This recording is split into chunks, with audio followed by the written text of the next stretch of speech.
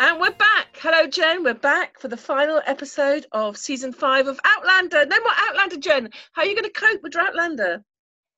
I think, given the last episode of this series, pretty well, Maureen. That was quite...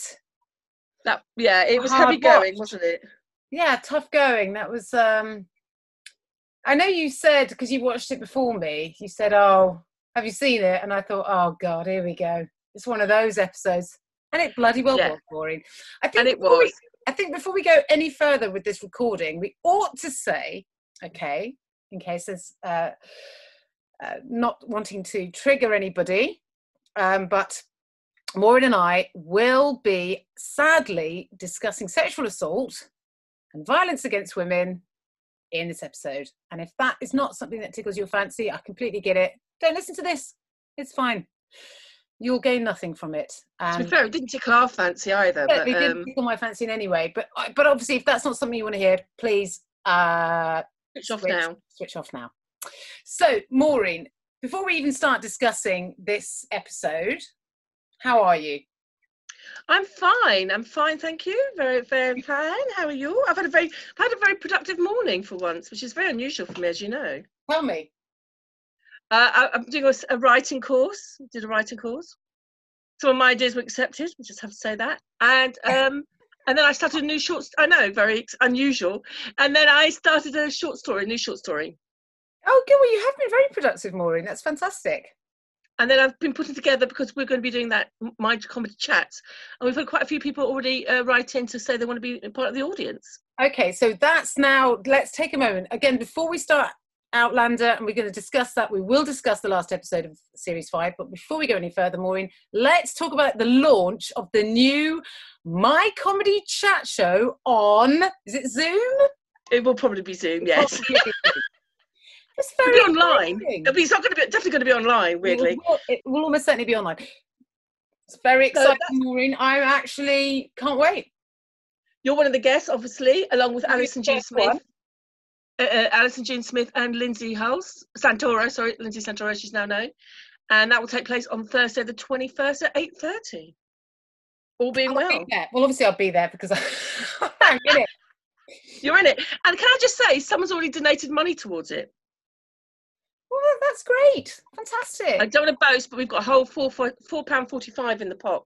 Well, that's incredible. Split that £1 each. That's £1 each, Maureen. And that'll go towards a curly whirly. Yes, curly whirlies now. How's your week been? My week has been A-OK. I mean, just trying to get my head round. I have good days and bad days, Maureen. I have days where I'm like, this is fine. Everything is okay. Life is sweet. Get on with it. And there are other days where I look into the abyss and I think, I no longer. Is that your diary? When I say the abyss, well, it's hardly an abyss. It's more like snow blindness because it's so blank. I'm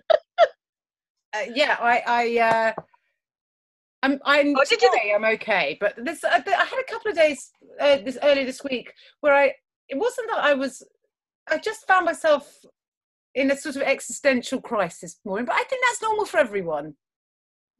Not for you. I did the government thing, so I'm getting money now, so that's cheered me up. Maureen, I did it just this morning, so it's really quick and easy, isn't it? Really quick, and they went, "Oh yeah, here's your money. You'll get it in 6 days." I was like, "What?" How easy it was. Nothing I've ever done with HMRC has been that easy. All that quick. So, whilst I really want to slag the government off, although it has been really easy. I know, but I think really that's the civil service rather than the government. But anyway, I did implement it. I mean, I've got to give them some credit, but I can't do it right now, Maureen. I just can't. I can't. Even though I'm getting money for nothing, I can't give any credit. So anyway, so we've got your My Comedy thing, which is going to start next week. Yep. Obviously, we do our Instagram lives every Tuesday. So less and less people. Like our podcast, fewer and fewer people tune in every week, but relentlessly we continue. it hasn't diminished how much I enjoy them. So you'd think, as I watch the numbers clock but you know down, what? There are core listeners who have obviously watched and listened to everything we've done, just from all the comments they make. I know, and I appreciate them. I don't want them to think for 1 second I don't. So, all right, I know you put it off. 2 things in the diary next week, Maureen. Lee calls you Noreen. We've got 2 things in the diary next week, Tuesday and Thursday. Yes, that's it. That's my social life sorted. Bang. To be honest, that's busier than I normally am. No, lockdown. Oh, what, during lockdown? Yeah, no. It's definitely busier than I normally am. Right, I'm trying to delay. I know you're trying to put this off, but let's start on. So at the beginning of this episode, we see Claire's been kidnapped, and from the very beginning, we know that there's like the way they open it is unusual. Like there's very little scenes of discordant music. It's very eerie at the beginning, and then we go into like a 1960s Claire's kind of a Stepford wife, isn't it? In this kind of model 1960s, late 1960s house. Yes, and she's there Thanksgiving. Jamie's there, even though it's 1960s America. He is wearing what he would normally wear. He's got like a modern leather jacket on, hasn't he? But then he takes it off, and then he's in his kind of 18th century wear. Yeah, Marcelly's there with Fergus, and young Ian turns up. He's an American soldier with a flat top haircut. And Jocasta and Myrta are a couple there as well.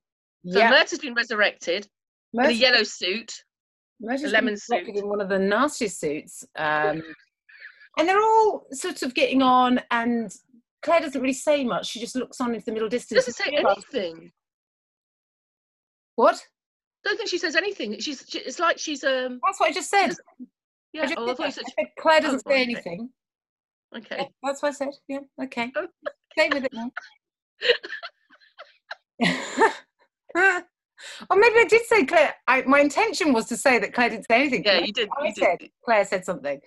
Yeah, or hardly says anything, I think so. Anyway, she doesn't say anything. And then this is quickly interspersed. We soon see that it's cut in between with what's happening to Claire in the 18th century.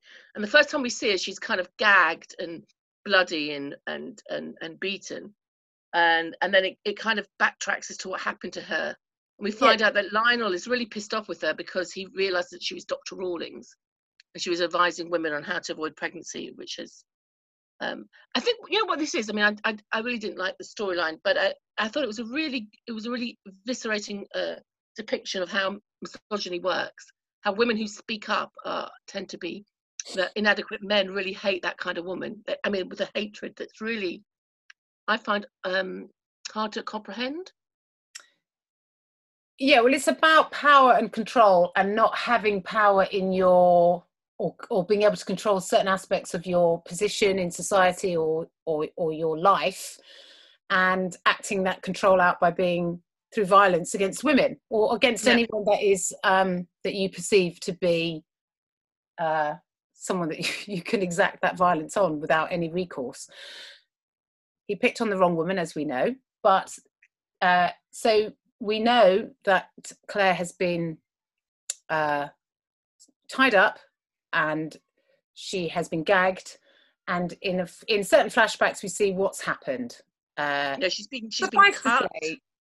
They beat the shit out of her, and we see that there are certain men within the group, the Browns group, that believe that she's a witch and so are reluctant to touch her or go near her or hurt her, not because they feel anything that's happening, not that they think it's wrong, but because they think she's a witch and that she will exact her revenge, and they don't want that to happen.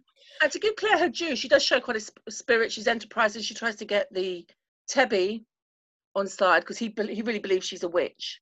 Yeah, so a young West Indian guy who believes that she's a witch, and she's like plays up to that, going, "If you help me, I will ensure that that the spirits don't attack you, and you will be okay.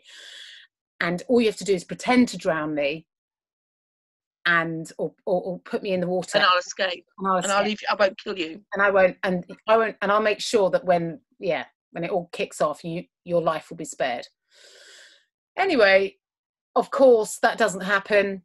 I can't remember who intervenes. Somebody. Hodgepile, the soldier, intervenes and goes, "I'll take her across the river," because Tabby was going to take her over the river. And she puts up a fight and says, no, I want to go with him. And that's annoys Lionel. That's when he punches her and then gags her so she can't say anything else.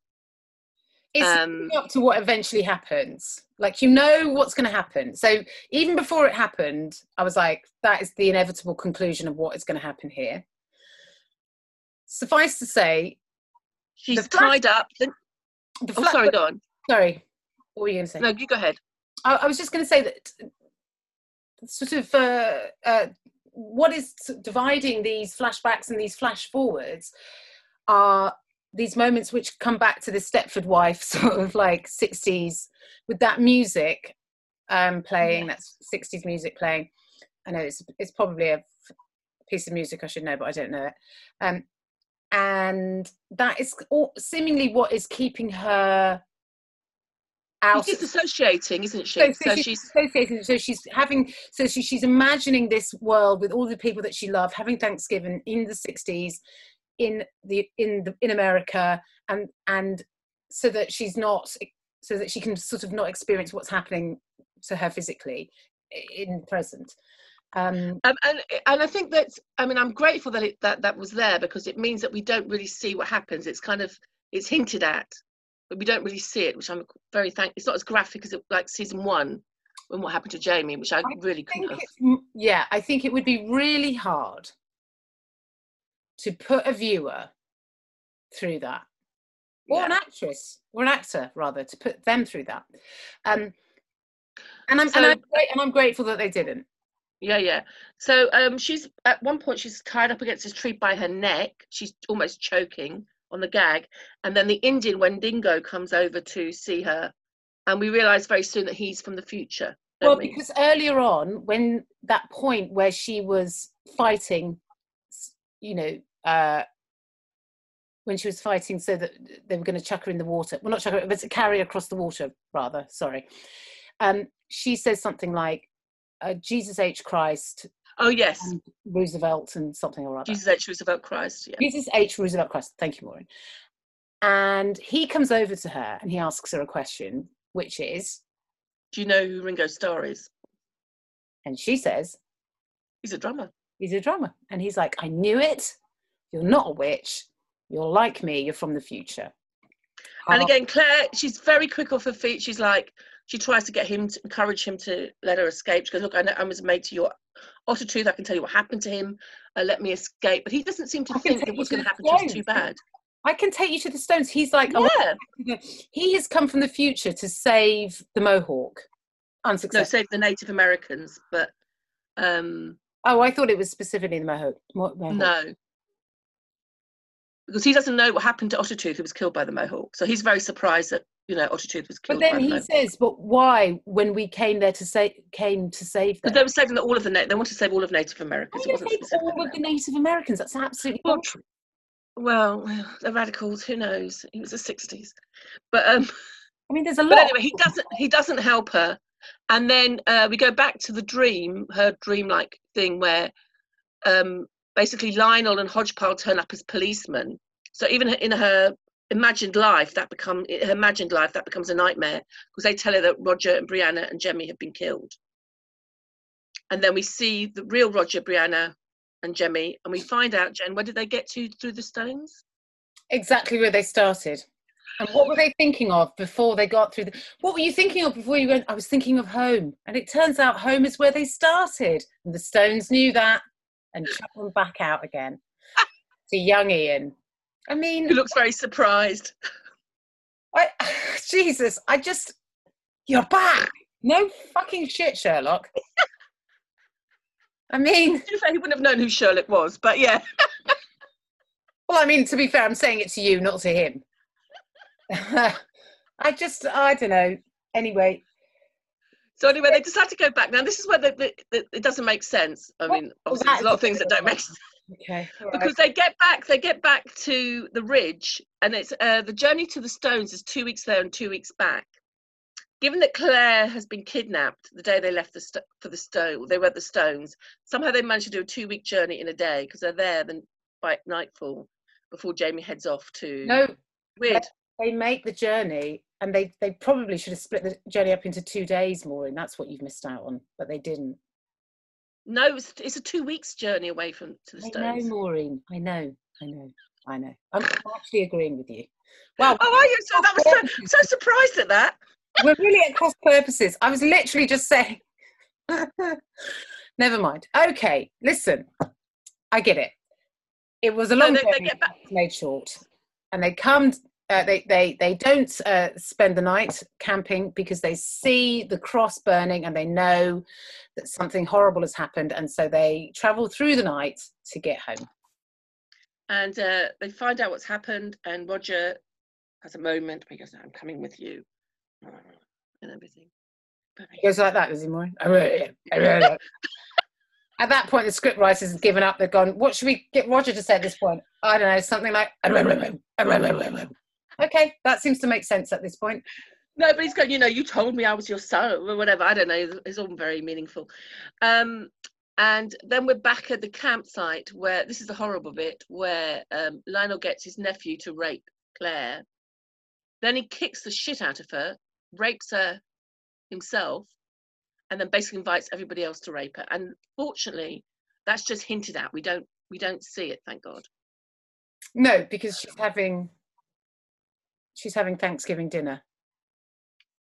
I was really glad that they just hinted at it. And then the next thing you know, the Browns are under attack.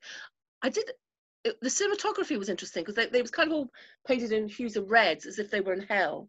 And obviously, Jamie and his men kill the Browns or take them prisoners. Roger kills his first man. He finds Claire. I thought Katrina Balfe was brilliant in the. She's so traumatized she can hardly speak. She can't even. Jamie goes, who, how many, and she goes, I don't know. And then Jamie comes on a plaid, which is kind of a reference back to when they first met. And he goes, well, kill them all. So they just kill all the prisoners. You knew that was going to happen. It was a... Yeah, yes. I mean, it's you don't feel huge amounts of empathy or for them. No. I don't know. I mean, I didn't. No. I felt pretty much nothing. So the men that haven't been killed are killed, but of course one person survives. Of course they do. Has to be bloody Lionel, doesn't he? And it's only Lionel. Lionel survived, and he's taken prisoner, and he's an obnoxious prick even as a prisoner, isn't he? Yeah, I mean, you know what, he keeps asking for mercy, given what he did to Claire's a fucking cheek, and also he comes across as a big man, and then when he's kind of imprisoned, he's a kind of a cowardly wreck. I mean, Claire, of course, is in an utter state, and she's got the dilemma. She is glad that the men were killed, but as a doctor, she's obviously promised to do no harm. So she's in a quandary about that. And then obviously Jamie wants to kill Lionel, understandable. And she's in a quandary about whether she should allow Jamie to kill him, because obviously she believes in doing no harm. And then she goes to the surgery, she sees Lionel, which shakes her to the core, and she promises him that she won't do him any harm, and then is utterly... And then he's emboldened by that. Yeah, he thinks he's all right, brilliant. He's rude to Marcelly. He's never heard of never to piss off a Scot. Bad move, mate. What does he do? He says, oh, do you know what? I'm quite hungry. Better give me some food, make it tasty, and I like it delivered with a smile on my face. And just so you know, when my brother finds out what's happened, he's going to come around, he's going to murder every single one of you. Extra salt, please. Weirdly, Marcelly didn't take that well, did she? No, and she basically kills him. She just says... with an injection of hemlock. She just says, you know what? Claire took a vow to do no harm, but do you know what? I don't think I took that vow.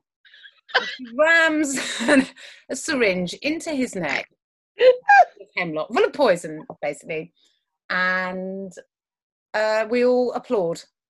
Good for Marcelly. And you know, she's an 18th century woman, so she does believe in her soul. She does believe that, you know, she does believe in hell. So she's murdered somebody, and it's clearly going to... I think it shows how much she feels for Claire, that she's willing to endanger her soul by killing somebody on her behalf, because she's so angry at what he's done to her. You know, and Jamie comes and goes, don't worry about it, because I don't think Jamie's got those... And to her, like, you know, she nearly lost her life and her baby. Yes, that's true. That's true. So it was very upbeat. Other little bits, obviously, Claire's reunited with Brianna. Which she's happy about, obviously. You know, I mean, there's barely a person in that family that hasn't been sexually assaulted. Just wait. Yeah, I mean, this is my problem with Outlander. Obviously, it's not the TV series' fault. It's the original source material. But all three main leads have been raped, and I just think it's excessive. You know, and series 1, I thought it was. 4 people have been raped. 4. Huh? Ian, Brianna, Jake. Oh yes. Claire. You know, I don't know. I mean, like season 1, you thought it was turning the trope of sexual assault on its head, but now you just think, is this the only way that you can move the story forward? Or I find it very or maybe unsettling. It's a way of saying, isn't it lucky we don't live in those times where that was a lot of the time it wasn't even perceived as sexual assault and violence against men and women wasn't really perceived in the way it is now. No, but also, I mean, my problem with this also, I think it's slightly unbelievable. In the 18th century, women were considered property. So that was it. That's how you were thought. So raping Claire would have been seen as damaging Jamie's property rather than a crime against her. So I find it very unbelievable that the Browns would have, even how much they hated Claire, that they would have kidnapped her, because they would have known that Jamie would come after them. You know, Jamie's powerful. He can raise a militia. He's got men. He's a friend of the governor. To attack a woman of somebody with that high status, that's quite a daring thing to do. They would have known, and they would have needed to have killed everybody who saw them, because, you know, they just left witnesses there to go, oh, it was the Browns. I don't think they would have done that. I just think, yeah, but I mean, it's in that position would not be attacked. Yeah, but Lionel is a thin-skinned, small man who was slighted by Claire and needed to exact his revenge or to prove his manhood by doing it. And I don't think he's very bright, and I don't think I think he's impulsive. And you get all that backstory, don't you, in other episodes, because his brother constantly talking about what a prick Lionel is. But it's his, you know, it's that classic, my brother's a moron, but he's my brother and I love him. And Lionel is a moron. And as when Jamie finally delivers Lionel's dead body to... Yeah, his brother takes it really well. He doesn't, though. He doesn't. He knows that he can't, at that point, after he knows what Lionel has done, he can't do anything, but he just lets Jamie know, in time, I'm going to come back and I'm going to revenge my brother's death and I'm going to kill you. Yeah, my money's on Jamie. I don't think he took it that well. He went, all right, son, have a cup of tea. Well, no, at first he goes, well, you know, I know what, he kind of admitted who Lionel was and he brought it upon himself. He does say that, doesn't he? Yeah, but what I mean is that if he'd have left it there, you'd have gone, wow, he took that well. But then he goes, and you did what you had to do, and now I'm going to do what I have to do. Yeah. So he didn't take it that well. But he didn't lose his shit in the moment. I don't think it was quite foolhardy of Jamie to go there by himself. I mean, but anyways, that's Jamie for you. But he's got a contract for Series 6, so he probably felt quite confident. Let's face it, there's not going to be Outlander without Jamie Fraser, is there? Without Sam Heughan, there is no Outlander, so pretty safe bet. Then the ending is basically is just I suppose the cornerstone of Outlander is the love between Jamie and Claire. So they're kind of holding hands while they watch their family go about their day, and they kind of say, "I love you." And then at the end, I think they've had sex, but they look as though they had a love scene and they're just holding each other. You think, they're just holding each other, do you think? I don't think they've had... I don't get... Because normally when they've had sex, they've got that sex mood about them. I think they're just doing that. They're naked together. They're being intimate with one another. And he's almost cradling her. Yes, she's like a baby in his arms, isn't she? I mean, they might have had sex, but you kind of get the feeling that she's probably not ready for that. Jesus. Anyway, I didn't enjoy that episode, Maureen, and I've enjoyed talking about it. So there we are. That's that. This is probably our shortest podcast, I would think, on the subject. No, we've had shorter ones. Believe me, we've had ones at about 15 minutes that I've dragged out just with more chit chat. So yeah, it wasn't. I can see. I mean, presumably, I don't know where it appears in the book, but I suppose I can see why they had this as the ending, because then they can move on from that. Oh, I know, but now we know it's going to be about the bloody Browns still, because we've already had that seed sown that he's going to come back. And Willie. It's going to be about Willie as well, isn't it? Willie's going to make an appearance. Who's Willie? His legitimate son. Because remember all that? Oh, yes, sorry. Well, the mention of Willie in the last episode. Yeah, with Lady Jane Grace. Yeah, I'm sorry. I just for a second, I was like, who is Willie? It's been a week and I've already forgotten. I mean, the amount of crowbarring they had of Willie into the episode. I mean, bloody hell. No, you're right. If he doesn't appear, I'd be very surprised. Yeah, I think you're right. And also, I was wrong. So I made the call that Brianna and what's his name? We're going to go back. Let's say go forward in time, and they haven't. Well, I was with you on that one. I thought that's what's going to happen. Yeah, I'm surprised. I mean, given the horrific things that happen in this time, I just be like, I've got to get out of here. This is the worst. This is like the worst ever. I mean, given what happened to Claire, wouldn't you be like, you know what, I'm going to go back to the Stones to see if it works this time? Yeah, I'll just keep going back until the Stones figure out that actually when I was thinking of home, I'm thinking of home. This is when you got to see, this is what it tells, when it helps when you're more specific. Home is too vague. You have to be really a bit more specific, don't you? Yeah, So what have you thought of this season? I have to say, I haven't rewatched a single episode of season 5. And why would you? I just don't even care about the next series. I really struggling to care. I mean, I don't even know if we don't know if I can watch it, Maureen. I don't know. It really feels like homework. You know how people do shows and it's because they love them, like they love Game of Thrones, they love, I don't know, some HBO drama. I mean, you'll be pleased to know, given that there's lockdown, I mean, it won't be on for the next, I should think, next 2 years or something, will it? Oh, great. Well, as I'm heading inexorably towards 50, I'm still talking about the same fucking show. Jesus. I can't feel positive about that, Maureen. But yes, no, it was. I don't know. It was like, it's always with Outlander. Apart from season 1, it's like, season's always 2 halves. So the beginning half was all filler. Second half of the episodes kind of had plot. Yeah, had some action, and then I mean, of course, they've got no choice to depict it from the original source material. But the whole story with Claire, I could have happily done without, to be honest. Yeah, me too. I just didn't need that to happen to Claire. Or to anyone, or to Marsley, or to anyone. I just could have really done. I mean, if I was Marsley, I'd be like, I've got to get out of here. These people are. I mean, I have to say to the producers, it was done with a lot of, I thought, tact and sensitivity. Yeah, I know, but I'm of the feeling that I don't really need to see. I mean, there's been so much of it, and obviously we know that it still continues to this day, but I just don't.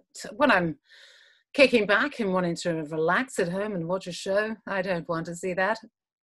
Maybe it's because we're too, I think you get to a certain age when you're in your 20s and 30s, I think you can manage stuff like that a bit easier. But as we get older, I feel like I've never been yourself that stuff. You're like, I just don't. I've never been a fan. I remember watching a Western with a boyfriend, and some woman, it was like a Mexican thing, and they were dragging her into the church to rape, and I was like, no, go and watch that. And he was like, well, these things really happen. It's like, yeah, I know, but I don't need to watch them. I didn't, I've never been, I can live without watching scenes like this. Let's put it that way.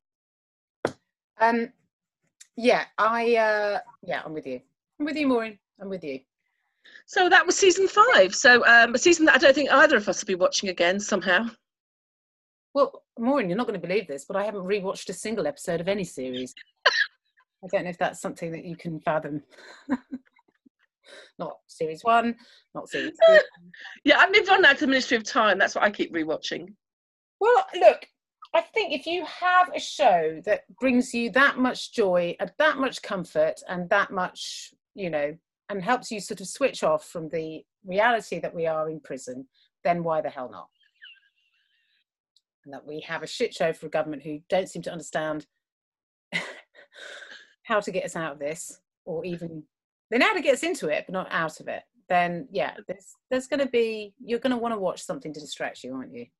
I can highly recommend. You know what, can I just say the Ministry of Time were actually taking the piss out of Boris Johnson. This is a Spanish TV programme. It was quite funny. I won't bother. It won't really work in translation, but it was funny. And I was like, oh, bloody hell. Even the Spanish are taking the piss out of us.